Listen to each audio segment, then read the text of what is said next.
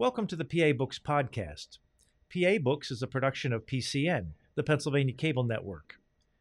This program features interviews with authors of books on Pennsylvania people, history, sports, business, nature, and politics.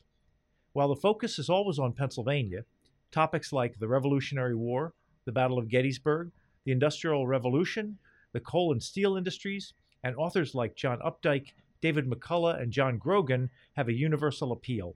We hope you enjoy this podcast.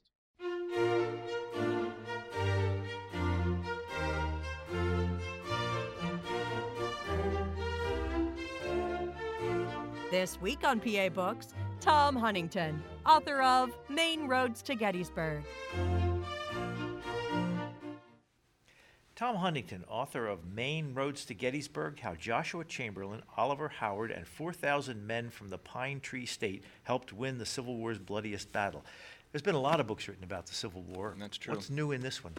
Well, it's new, I think, is the focus on Maine, and not just the 20th Maine, which is Joshua Chamberlain and Little Round Top.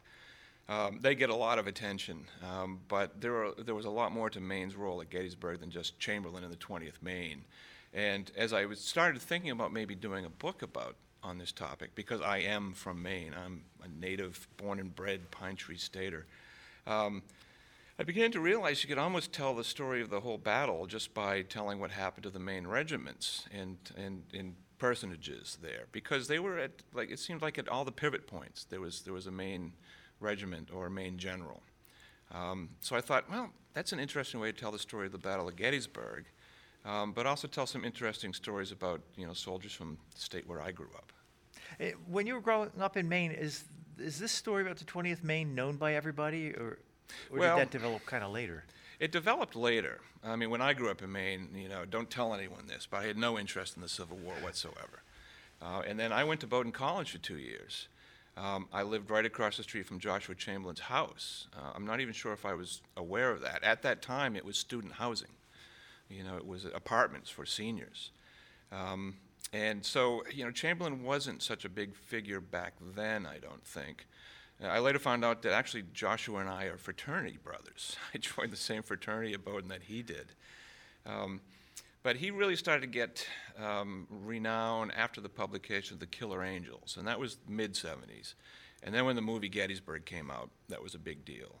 And then he was featured prominently in Ken Burns' The Civil War. So he's kind of a modern superstar a little bit. People knew who he was, but the legendary status of the 20th Maine hadn't quite been cemented at that point. Is he all he's cracked up to be? I would say yes. I mean, he's like the ultimate citizen soldier. I think that's the appeal of his story. He wasn't military trained. He didn't go to West Point. He was a Bowdoin professor, a very smart man from a modest background. You say he could read 8 languages? Yeah. He was a professor of languages at Bowdoin. He had attended a military academy for a very brief period when he was young, but then the family ran out of money, and he had to come back home. So he had some interest in the military, but he wanted to go to theological school and become a minister, and he ended up at Bowdoin. So that the great appeal of that story is the fact that he was not a trained soldier, but he did learn the art of war, and at that moment when he was really needed at Little Round Top, he came through, and that was the first time he had led that regiment in battle. He had become its commander the month before, when the first commander of the 20th Maine, Adelbert Ames, who was an interesting figure, was promoted to brigade command. So Chamberlain became commander of the regiment, and this was his first battle at Little Round Top. And I think he did an extraordinary thing in that battle. I think he kept his head, he kept his the regiment together, and fought a wonderful battle. People do tend to disparage Chamberlain a bit now. I think people feel that his reputation, at least, is more than perhaps he deserves. And if you take a tour of Gettysburg today with a big group, and it involves Little Round Top, at some point someone will say something, with air quotes, about Joshua Chamberlain, the man who saved the Union, which I think is unfair. Chamberlain did fight a wonderful battle at Gettysburg and did a great job. There are some accounts that he tells, later in the war about his experience at Fredericksburg that left some people scratching their heads. Did that really happen? His major on Little Round Top, Ellis Spear, got increasingly frustrated by some of the accounts that Chamberlain wrote in his later years. He published an account of Fredericksburg in Cosmopolitan magazine, I think it was in 1913 or so. And Spear was so upset by it, he sat down and wrote a rebuttal, which he never published during his lifetime. But then he wrote letters to Ames, the former commander, complaining about this account, saying perhaps Chamberlain intended this for fiction. Was Joshua Chamberlain thought to be a bit of a self-promoter? It depends who you ask. I think he was well respected in Maine during his lifetime. He was a great orator. He was in great demand at veterans' reunions and things of that nature. There's a story I tell in a book about someone from the 19th Maine who came up to Chamberlain after Chamberlain had made a talk. And he said, the guy from the 19th Maine said, based on what you said, it sounds like the 20th Maine won the Battle of Gettysburg. I thought it was the 19th Maine. And Chamberlain said, well, you think right. He said, it's like every picket in the garden fence keeps the pigs out. So we were all responsible for the victory at Gettysburg. Could you talk a little bit about Bowdoin College? Because you mentioned you went there besides you and Joshua Chamberlain. There was a couple other notable graduates. Yeah. In fact, Bowdoin claims to have the most alumni and students to fight in the Union during the Civil War. There's something like 270 Bowdoin students who ended up fighting in the war. Oliver Otis Howard, was a Bowdoin graduate. He graduated from Bowdoin, then he went to West Point, so he also graduated from West Point. And he played an important role at Gettysburg. There were Thomas Hyde, who was a soldier I write about a lot. He was with the 7th Maine and wrote a really wonderful memoir of his war years called Following the Greek Cross, which is the symbol of the 6th Corps. He was a Bowdoin College graduate. So I came across a lot of people from Bowdoin as I researched this book. And I ended up doing a lot of my research at Bowdoin because they have a wonderful collection of letters and manuscripts. I tell the story of Charles O. Hunt, who was with the 5th Maine Battery. And Hunt, after the war, he transcribed all his Civil War letters and filled in the gaps of his narrative in these 2 huge handwritten volumes that Bowdoin has in their collections today. And that was just fascinating reading. You also mentioned Harriet Beecher Stowe. Yes. And she's the one who wrote Uncle Tom's Cabin, and Abraham Lincoln said, oh, you're the little lady who started this war. Yes. President Franklin Pierce. Yeah. And who's the other one? Henry Wadsworth Longfellow. Yep. I used to work at the Hawthorne Longfellow Library when I was a student there, and then I went back there to do my research. So they were both graduates. Harriet Beecher Stowe was the wife of Calvin Stowe, who was a professor at Bowdoin. And Chamberlain and others would go over to their home, and she would read her work in progress. There's a lot of forces going on in Maine at that time. Why would a student at Bowdoin College volunteer to go off to fight in the Civil War? Well, for the same reason that young men all over the country volunteered to fight in the Civil War. They all had different motives. Mostly, I'd say the driving motive was to preserve the Union, which is not to say that the root cause of the Civil War was slavery. And that's why the Southern states succeeded, because they thought Lincoln's administration wouldn't interfere with slavery. So they succeeded from the Union, and Lincoln fought to get them back into the Union.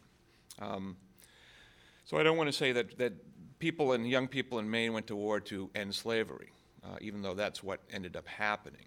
But for many of them, they wanted to preserve the Union. The Union was almost a sacred thing to people back then. Why did they care that much? Because the Union wasn't all that old. It was like 70, 75 years old at the time. No, and the country wasn't as unified around as one country as it is today. They say that before the Civil War, you would say the United States are, and after the Civil War, it was the United States is. It's now a united country. But they looked on the founding fathers, George Washington and the people, and Thomas Jefferson, and the Declaration of Independence, as almost a sacred trust. And they thought it was just a terrible thing to try to tear the country apart. Other people joined just they thought it would be adventure.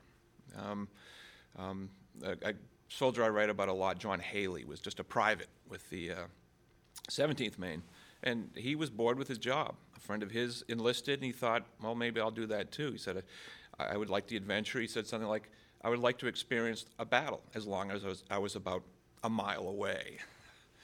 Do you know about how many different people you write about in this book? You have a lot of little individual accounts. I do. I never totaled them up. One of my goals when I wrote this was to try to get the story from the individual level.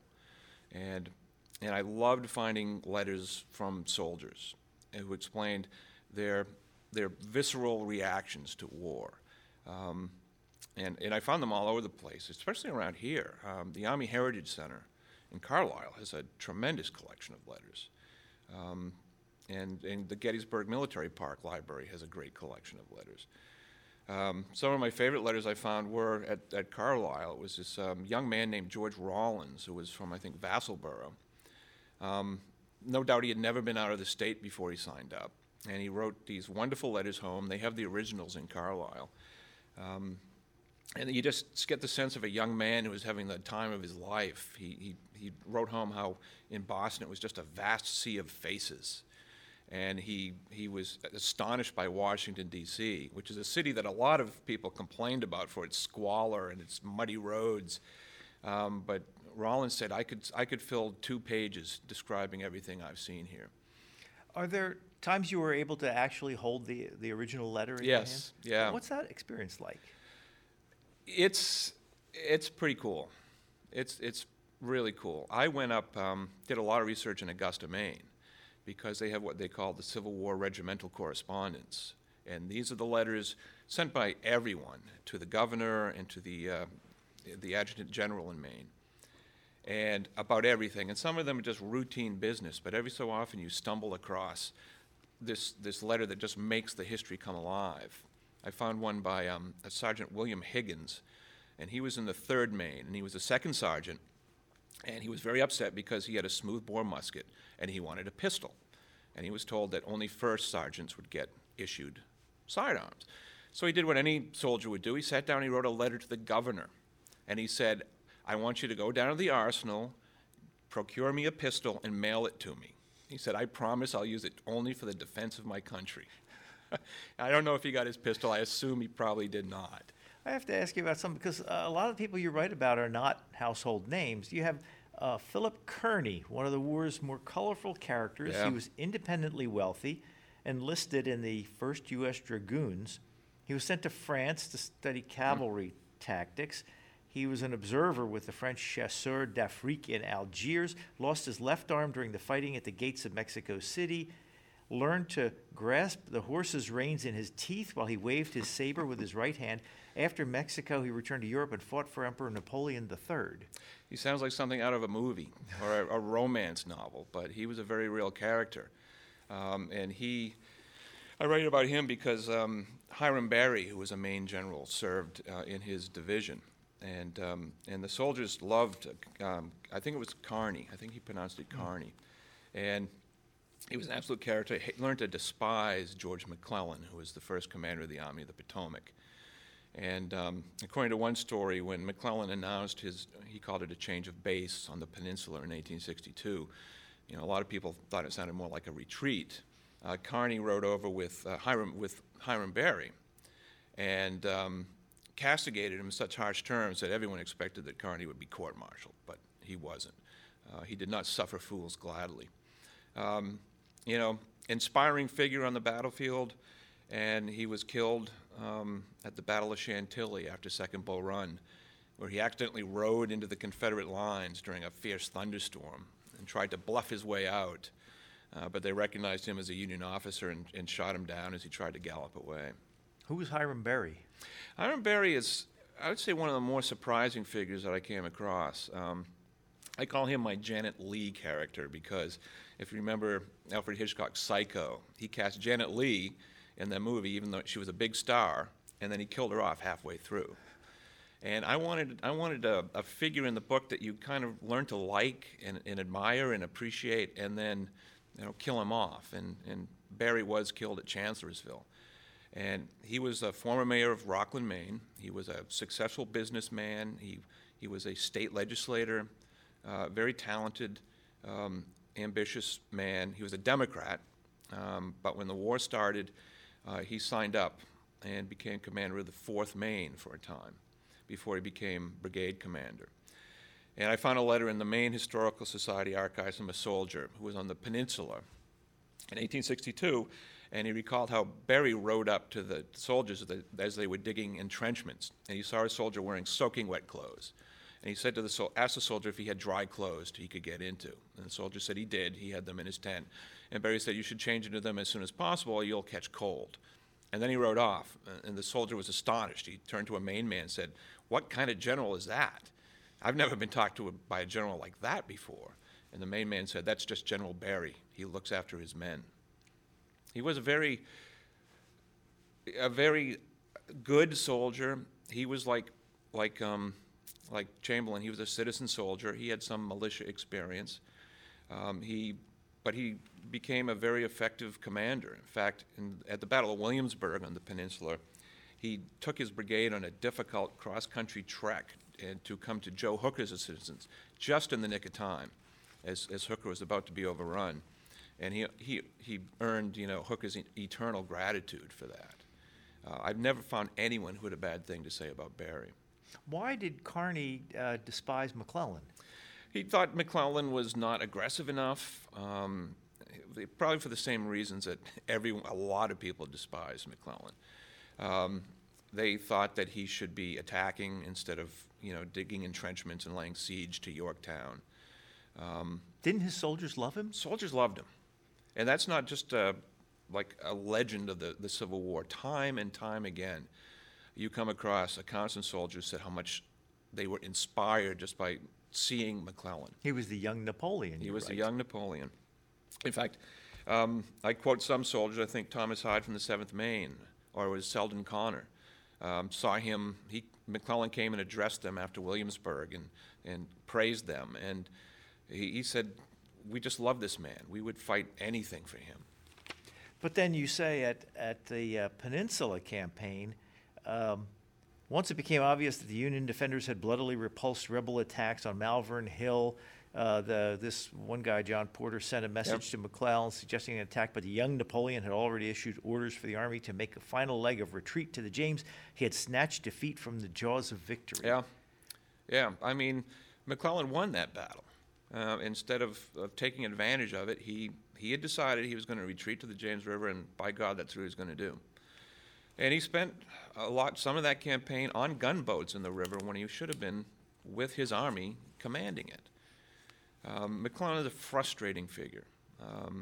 When I lived in Washington, D.C., I would often walk past his statue up above DuPont Circle and shake my fist. McClellan. He was a great organizer, I'll give him that. And he was an inspirational figure. But he probably would have been better perhaps in Washington organizing things than in command of the army in the field. Can you explain how the whole system worked when people went and signed up, how they were assigned to different units and how they were assigned to different places to go in the war? Well, what often happened, especially early in the war, is people would enlist soldiers themselves. People would be inspired. They'd set up an office. They would get permission from the state, and they would enlist soldiers. And if they enlisted enough, they would become a commander of that company. And then so they could start their own unit? Well, they'd start their own companies, and then their companies would be assigned to a regiment. Most of the main regiments tended to be from one specific area. You had a coastal regiment, you had an inland regiment. The 20th Maine, I believe, was one exception. They had people, they kind of cobbled that together from all over the state. And then, once you're in the Army and you're in a regiment, you go where you're ordered. And that's what you're supposed to do. Some of the soldiers I write about I like because they did question authority whenever they thought authority was wrong. Elijah Walker from the 4th Maine was one. At Gettysburg, he was in Devil's Den, and he was protecting a battery, a New York battery, and the battery commander asked him to move off to the left, all the way down to the end of Devil's Den, and protect the left flank. And Walker said, I wouldn't go into that gorge if you paid me, essentially. And so the battery commander complained to Walker's brigade commander, who told him, do as you're told, go where he's asking you to go, which he ended up having to dash back and try to protect the battery from where he had been in the first place. But Well, you also, on the trend of them having independent streaks, you talked about the group of Maine soldiers who signed up for, was it a 2-year enlistment, and it was up, and they were in the middle of the war? yeah, there's the 2nd Maine. Some of the men had signed up for 2 years, some for 3, and when the 2-year men got sent home, the 3-year men thought they should go as well. And they essentially mutinied. They said they would not fight anymore. And these men were sent to Joshua Chamberlain in the 20th Maine, and Chamberlain was told to deal with them. And I say that, had Adelbert Ames still been in command of the regiment, he would have, I'm sure, dealt with them very harshly. He was a strict disciplinarian. But Chamberlain was made of different stuff, and they show this in the movie Gettysburg, and it seemed fairly realistic. He gathered them together, gave them a talk, said he was going to treat them like soldiers. He would do the best he could for them, but they really should take up arms and help out, the regiment. And almost all of them did, including one soldier, Andrew Tozier, who became the color bearer on Little Round Top. And he was one of the mutinous soldiers in the 2nd Maine. And after the war, he actually worked in Chamberlain's household. And Chamberlain worked to get him the Medal of Honor for his actions at Little Round Top. And then I found out just recently he's buried in the same Maine cemetery, Andrew Tozier, that my grandmother and my great-grandfather, who fought in the Civil War, is buried. Where did your great-grandfather fight?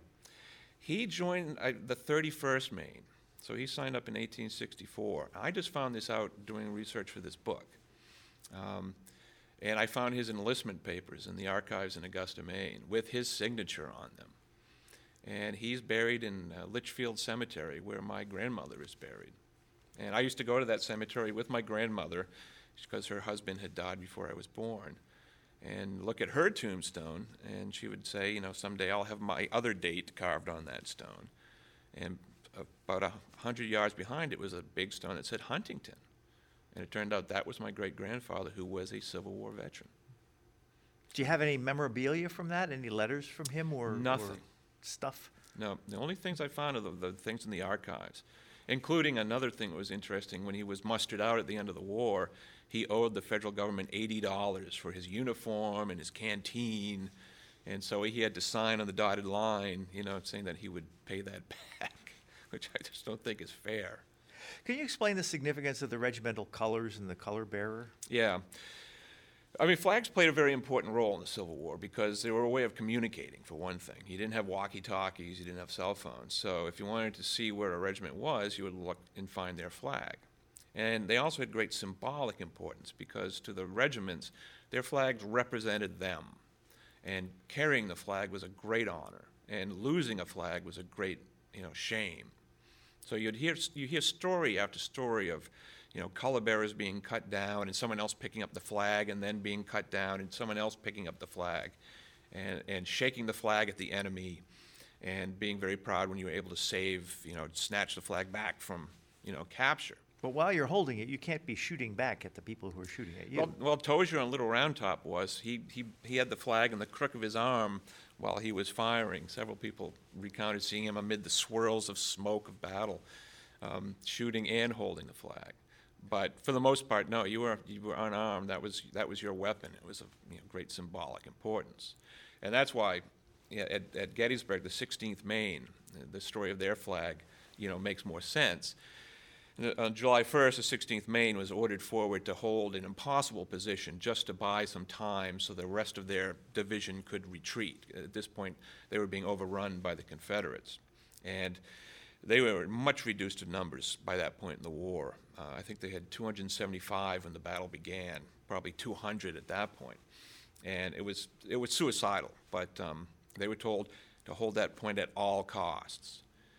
Which they did. For a good 20 minutes, they held off the Confederates, but they realized it was inevitable they were going to be overrun and captured. So they decided they'd tear up the flag. the regimental flag and the national flag. They would tear it to bits and distribute the pieces among the soldiers so that the flags would not get captured. And so all these soldiers had a little fragment of the flag with them. And when I was doing research at the Maine Historical Society in Portland, I found Abner Small's scrapbooks.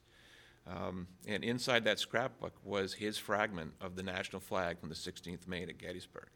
And I thought that was really cool to come face to face with that. So when all these different regiments from Maine were assembled, did they tend to stick together, or were they scattered throughout the Army?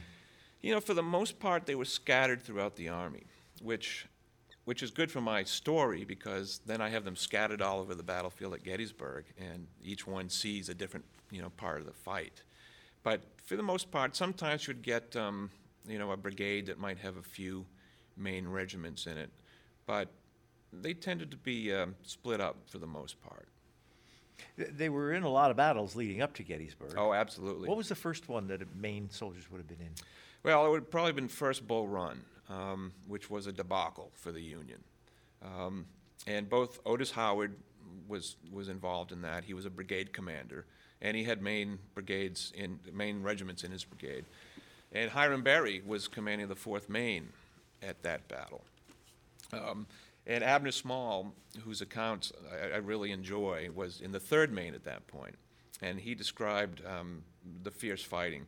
And it was a baptism of fire for all of these men. And these weren't professional soldiers. They did not know how to fight.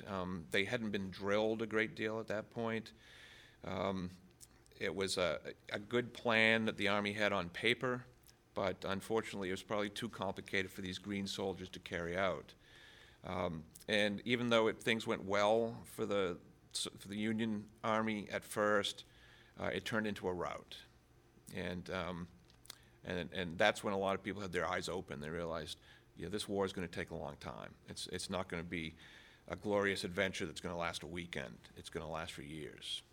I want to read something you have in here about Oliver Otis Howard, and you say, as one historian noted, no officer entrusted with field direction of troops has ever equaled Howard's record for surviving so many tactical errors of judgment and disregard of orders, emerging later not only with increased rank, but on one occasion with the thanks of Congress. Wow. How do you manage that? Well, I think Howard would tell you he had God on his side. Howard was an interesting character. I would say, at best, he was perhaps a mediocre general, at least in the Eastern theater of the war. When he was fighting with Sherman in the West, I think he functioned a little better. He went to Bowdoin. Bowdoin has scanned all of his letters and put them online, which is fascinating. So you can read every letter he wrote during the war. And you really get a sense of the man. I think he was a good man. He was a decent man. He was a very religious man. He had his religious awakening while he was stationed in Florida before the war. After that, people called him the Christian general. I think his men called him Old Prayer Book, which I don't think is quite as laudatory. Even his own brother, Roland, who was a minister, wrote a letter to Otis and said, "You have to stop preaching to your men. You're going to lose their respect. Just set a good example. That should be good enough." So he was not a religious hypocrite. He was profoundly religious, but he was not a very good general, unfortunately.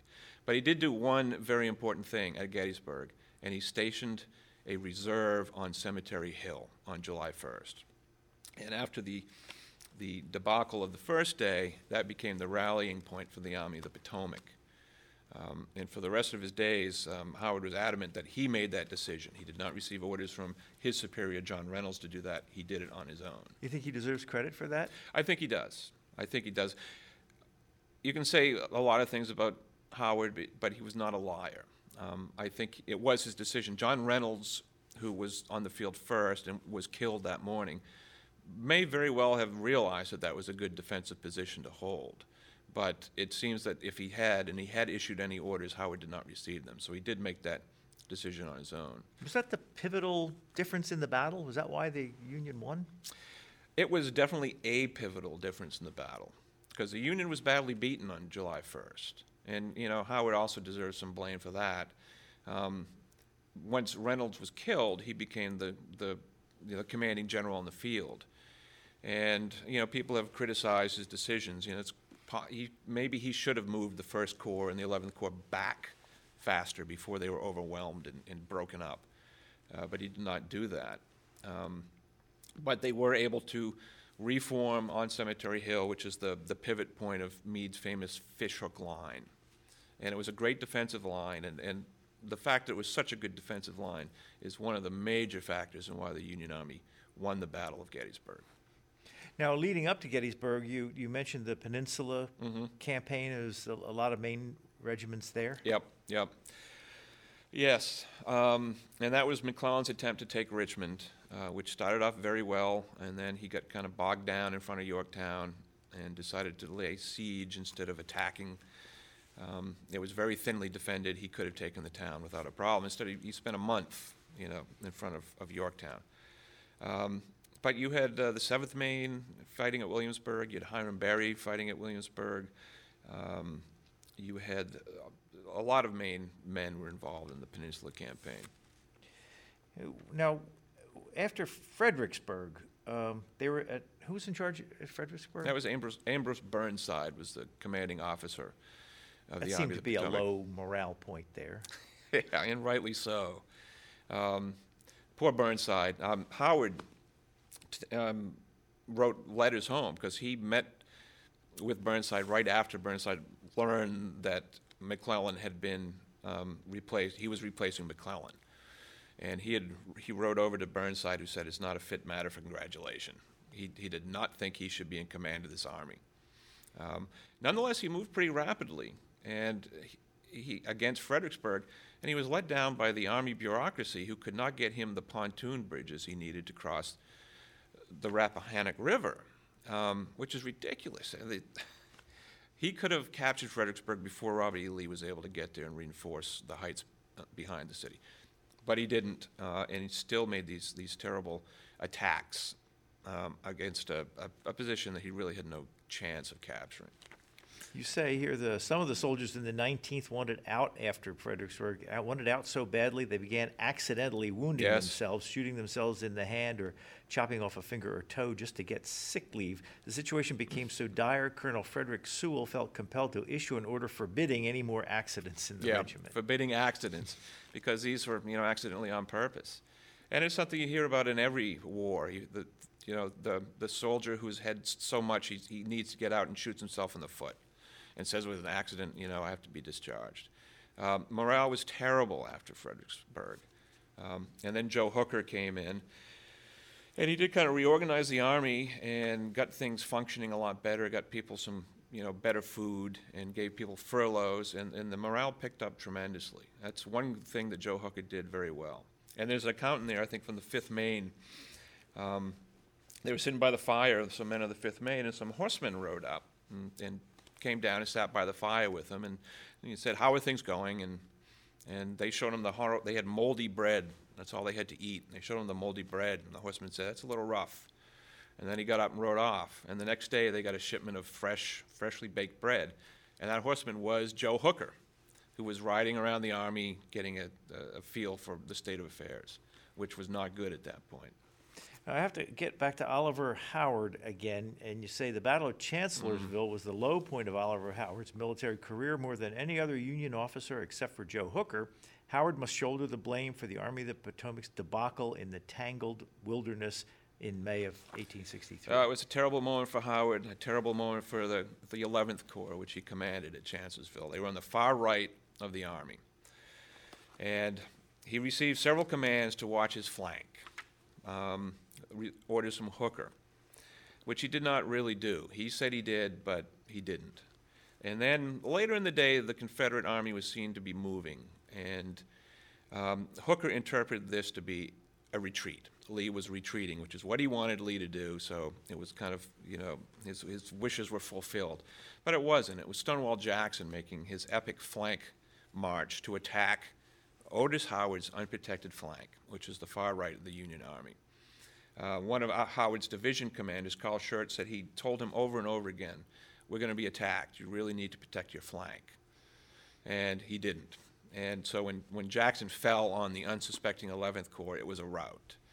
And they were able to pretty much roll up the Corps. And the poor soldiers of the 11th Corps took much of the blame.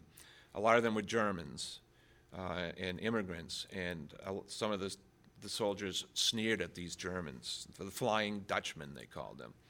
But a lot of them fought well, despite the odds against them. But they were let down by Otis Howard. How did Howard keep bouncing back from these things? That's a mystery to me. At least Chancellorsville is a mystery, because Joe Hooker was furious with him. Years later, he told a newspaper reporter that Howard should be wearing petticoats. He's very good at leading a prayer meeting, but that's no good when it comes to leading an Army Corps. But he got no rebuke, and he stayed in command of the 11th Corps and was still in command of the 11th Corps at Gettysburg. You have a scene in Gettysburg when Hancock rides up and says, "Well, I'm in charge now," right, even though Howard was a senior officer. Yep, Howard outranked Hancock. So after the first day's fighting, General Meade, who was the commander of the Army, was still in Taneytown, trying to assess the situation. So he sent Winfield Scott Hancock up to Gettysburg to take command on the field for him personally. Now, Howard was the commanding officer in the field at the time, and when Hancock arrived, he saw this as a rebuke. He said, "General, you can give no orders while I am here," or something like that. Well, Hancock could. He had Meade's orders saying, "You are going to be in charge." Somehow they managed to work it out amongst themselves and divide up the responsibilities. But Howard said he felt mortified. He sat down, he wrote a letter to Meade, a message, and sent it to him saying, I want to know if you think I did anything wrong.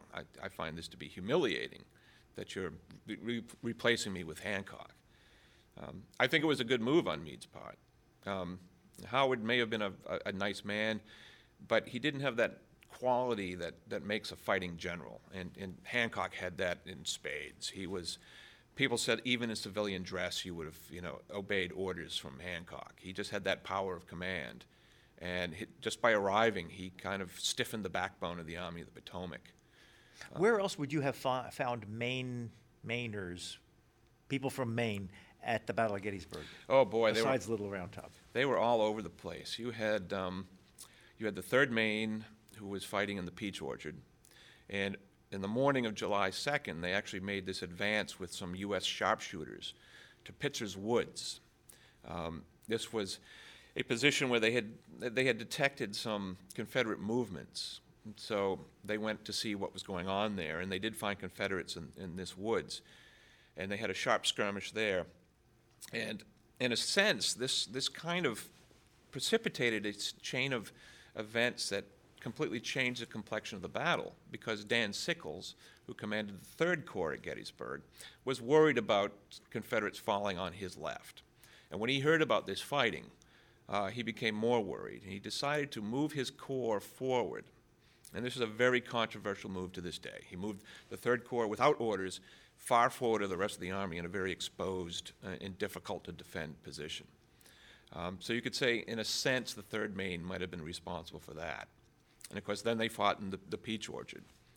You had the 17th Maine fighting in the wheat field, and they did an amazing defense behind this stone wall that it was a farmer's wall in the field. They called it a breastwork ready-made, and it came in tremendously handy. And their monument's one of my favorite monuments on the battlefield. It's very tall, and on the top there's a Maine soldier behind a piece of stone wall, gazing off into the distance, just like the soldiers of the real 17th Maine did. You had the 4th Maine under Elijah Walker in the Peach Orchard, in Devil's Den, and for a time they were the far left of the Union line, because Little Round Top was undefended at that point. So it was the 4th Maine that was on the far left of the Union line. How often do you go to Gettysburg these days? I try to get down as often as possible. I'm going down actually tomorrow. I'm going to do a talk at the Gettysburg Foundation, so I'm really looking forward to that. Gettysburg is a special place. Just the natural landscape is beautiful. But when you get down there and you realize, what happened here, the horror, the suffering, the bravery, the stories, just the thousands and thousands of stories that happen on that battlefield. it's just affects you. It really does. Do you still learn more things about it? Oh yeah. Oh yeah, it's a bottomless well, Gettysburg. Every soldier who fought in that battle is a story. And many of those stories will never be recovered because the soldiers are gone and forgotten. But, every soldier who left behind an account just adds to that depth of knowledge. And to me, that is the fascinating part of the Civil War, is the stories of these individuals who were involved in it and had experiences, good experiences, bad experiences. Just a little moment in time is the 17th Maine, who had been fighting desperately behind this stone wall in the wheat field. And they fought off attack after attack. And they fought off one attack, and there was this brief lull in the fighting. And it came as such a relief that all the men on the line just burst into laughter of relief and exhilaration. The adrenaline rush of being in that fight and surviving that fight. And to me, that's such a human moment.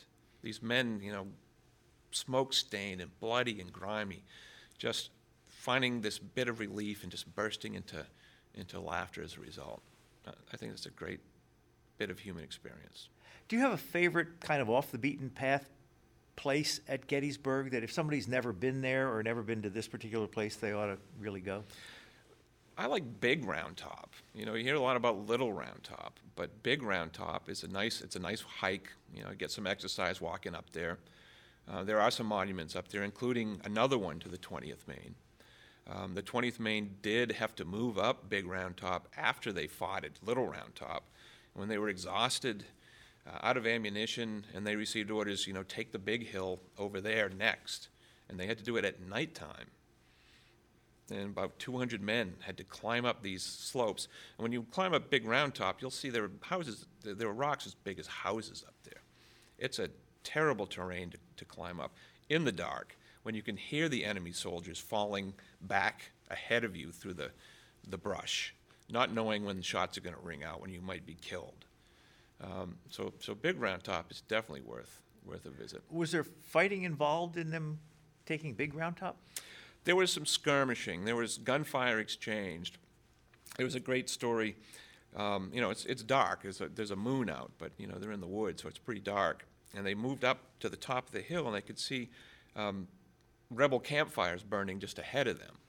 And the Confederates heard this crashing in the woods, so they hollered out, "We're 4th Texas. Who are you?" And some Maine man shouted back, "We're 4th Texas too." And so a bunch of the 4th Texas came out, and they were the 20th Maine with their guns leveled, and they captured about 30 of the soldiers. What was night like at Gettysburg between the days of the battle? Well, it was in its own way. It was horrible because after the fighting, you had the wounded still lying in the field, screaming for water, screaming for their mothers. It was good weather. It was July. The moon was out. Oliver Howard described on July 2nd, as he was riding over to General Meade's headquarters for a consultation, seeing all the lanterns dotting the battlefield as people were going out trying to get the wounded off the field, and then the cries and the shouts, and then in the middle of the night, occasionally, someone would shoot his gun, and there'd be a fusillade of fire on both sides. But it must have been just a tense and horrible night, because the next night you're going to be fighting again. Who knows if you're going to survive the next day's battle or not.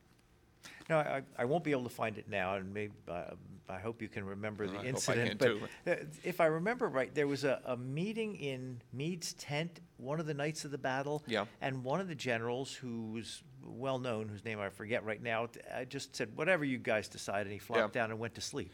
This was at Chancellorsville. This is when Joe Hooker had called his corps commanders together to decide, what to do the next day. And Hooker, it appears, had already decided he was going to retreat. But John Reynolds was not actively involved in the fighting that day, so he said, whatever Meade says is fine with me, and he went to sleep.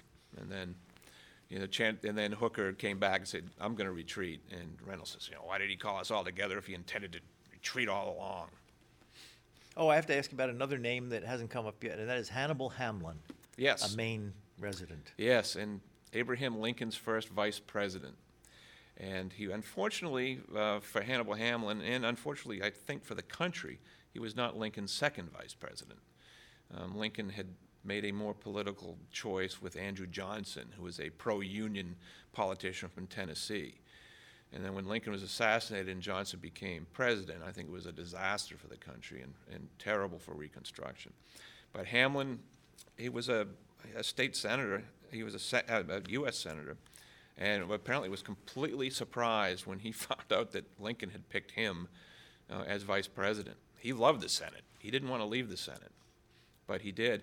And then during the war, he would join militia units in Maine and drill with them As vice president. as vice president. Yeah, several soldiers would mention finding Hannibal Hamlin with the militia. So there wasn't a lot for a vice president to do. How did the 20th Maine find itself on Little Round Top on July 2nd? Well, the 20th Maine was part of the 5th Corps, and the 5th Corps was somewhat late arriving in the battle. They got there on July 2nd during the day. After a long march, they marched from Hanover overnight, and they were part of a brigade that belonged to Strong Vincent, who was a lawyer from Erie, Pennsylvania. And the Army's engineer, Gouverneur Warren, had discovered that Little Round Top was unprotected. And this is in part because Dan Sickles had moved his corps forward. And there was no one on Little Round Top but some flag wavers, signalmen. So he sent orders to Henry Slocum, the commander of the 5th Corps, saying we need some men on Little Round Top, which they didn't call it Little Round Top at that point. It had all kinds of names. You probably called that Rocky Hill. And so Slocum sent out some orders to James Barnes, who was the division commander, but they were intercepted by Strong Vincent. He saw the messenger and said, "Come here, what are your orders?" He said, "Well, I'm trying to find General Barnes." He said, "What are your orders?" And he said, "Well, they've told me that we need soldiers on that Rocky Hill." So Vincent, on his own authority, said, "I will do it. I'll take care of it," which was he could have been court-martialed. He had other orders he was supposed to follow. But he said, "I'll take my brigade to Little Round Top and we'll defend it." So he rode on ahead to check out the position, and the brigade followed. And when they got there, they found Vincent on the rock. He had left his sword strapped to his saddle, and all he had was his wife's riding crop. So he was pointing out, where people go with his riding crop. And he posted the 20th Maine on the far left of his brigade. And this was July 2nd, the afternoon of July 2nd, 1863. And Chamberlain assembled his men, and they had hardly gotten their position when they could see Confederate troops moving through the woods from Big Round Top. And this was William Oates and the 15th Alabama. And they had actually climbed up Big Round Top and then climbed back down the side. And it looked like they were going to be attacking the 20th Maine's left. So Chamberlain ordered a movement where he bent his line back to protect that left. And they had just gotten into position when the fighting began. Very thinned out ranks. They had a lot of space to cover. And it was a ferocious battle. How did Chamberlain learn how to lead? He read books. He read books and he studied with Adelbert Ames. Now, Ames was a West Pointer. He had been an artilleryman at the start of the war. In fact, he was badly wounded at First Bull Run, would get the Medal of Honor for that fight. And then he was assigned to take command of the new 20th Maine. And Ames was a strict disciplinarian. I think Tom Chamberlain, who was Joshua's brother, who was in the regiment, said he'll just damn us up the hill and damn us back. He's as savage a man as I have ever seen. But Ames realized these soldiers needed discipline. When he took command of the regiment, he was disillusioned. I mean, there was no raw material there, it seemed. They were just useless. So he did the best he could. And I think one light in the darkness for Ames was his lieutenant colonel, who was Joshua Chamberlain, who was an intelligent man, and he was willing to learn, the art of war, he said. And he and Ames would spend night in the tent going over manuals of instruction and learning so Chamberlain could learn how to maneuver an army. And he wrote to his wife and asked her to send him some of his books so he and Ames could study them together. On the transport, the vessel that took the regiment from Maine down to Boston. They were studying their manuals of instruction. So he was a student again. And Joshua Chamberlain was not Joshua Chamberlain's first name, Joshua. He was born Lawrence Joshua Chamberlain, and he decided to change it to Joshua Lawrence Chamberlain.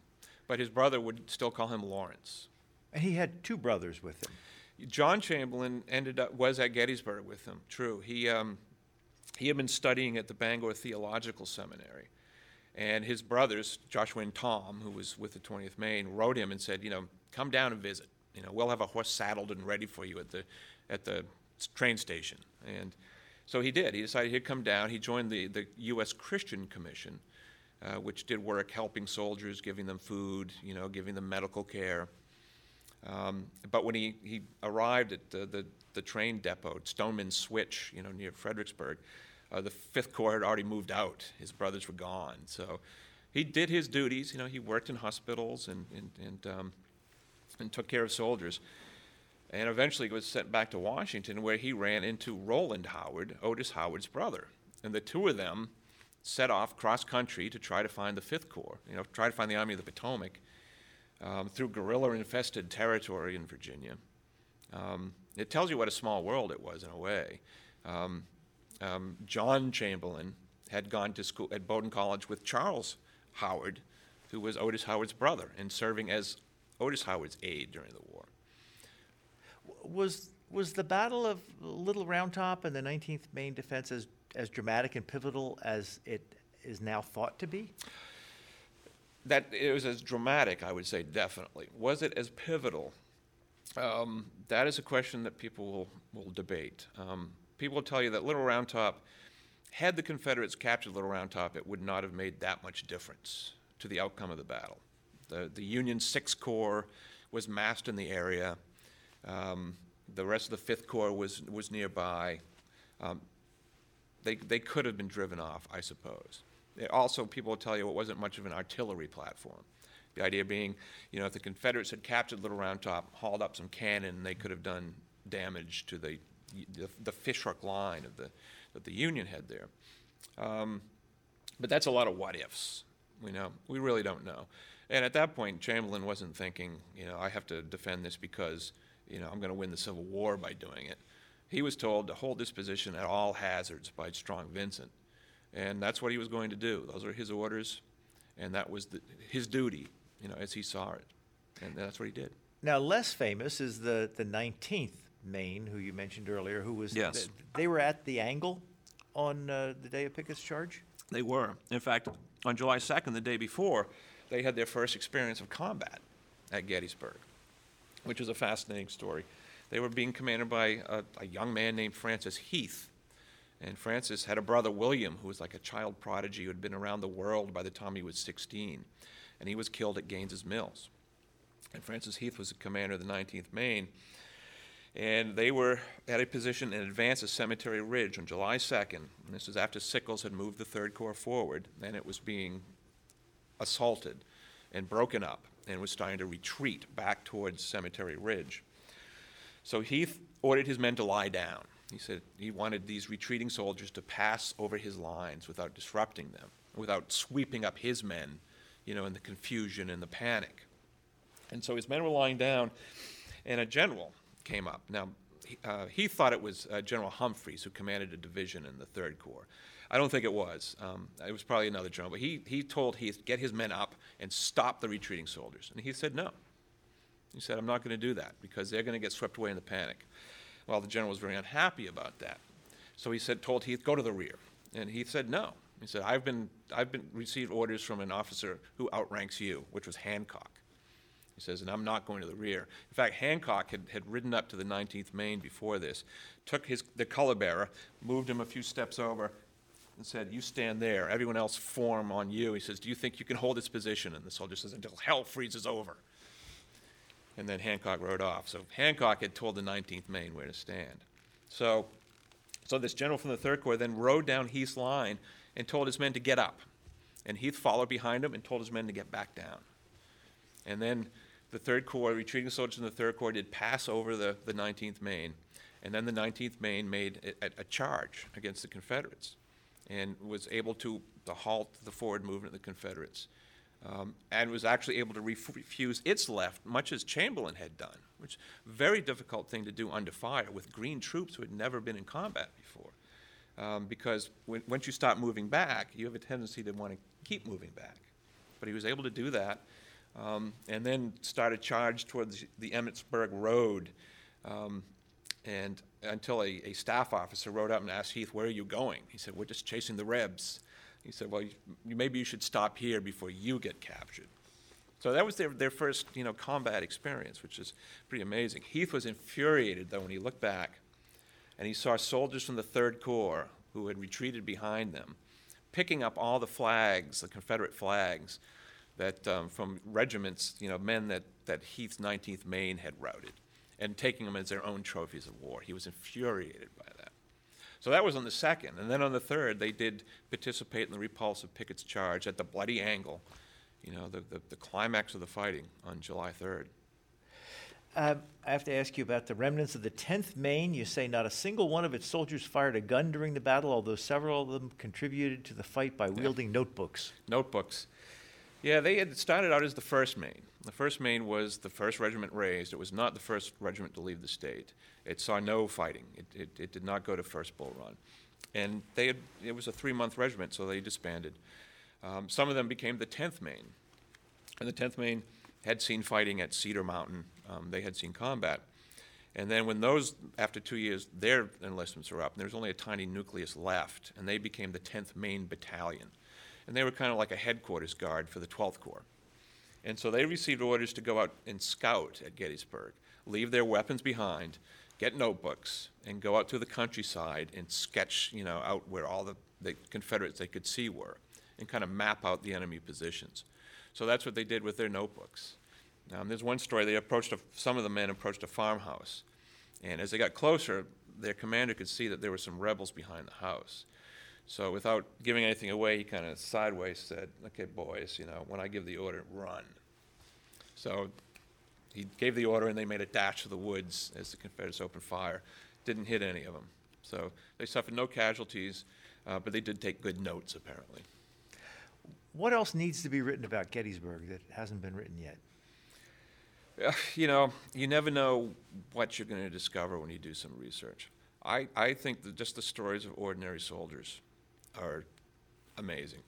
And whenever you can find a repository of letters or journals or accounts, those are the stories that I would love to hear. Gettysburg has so many controversies, which will never be settled. Should Sickles have moved forward? What would have happened, if he hadn't? Should Meade have been more aggressive in his pursuit of Lee after the battle? There are always going to be controversies. Is Culp's Hill more important than the Little Round Top? And I think people will thrash those around forever. And these are things, you can't come to a conclusion. It's a lot of what-if history related to Gettysburg. We've been speaking with Tom Huntington. He is the author of this book, Maine Roads to Gettysburg. Thank you very much. My pleasure. I enjoyed it. Thank you. You've been listening to a podcast of PA Books, a production of PCN, the Pennsylvania Cable Network. We'd like to hear from you. Our email address is pabooks@pcntv.com. Like us on Facebook to learn more about PA Books.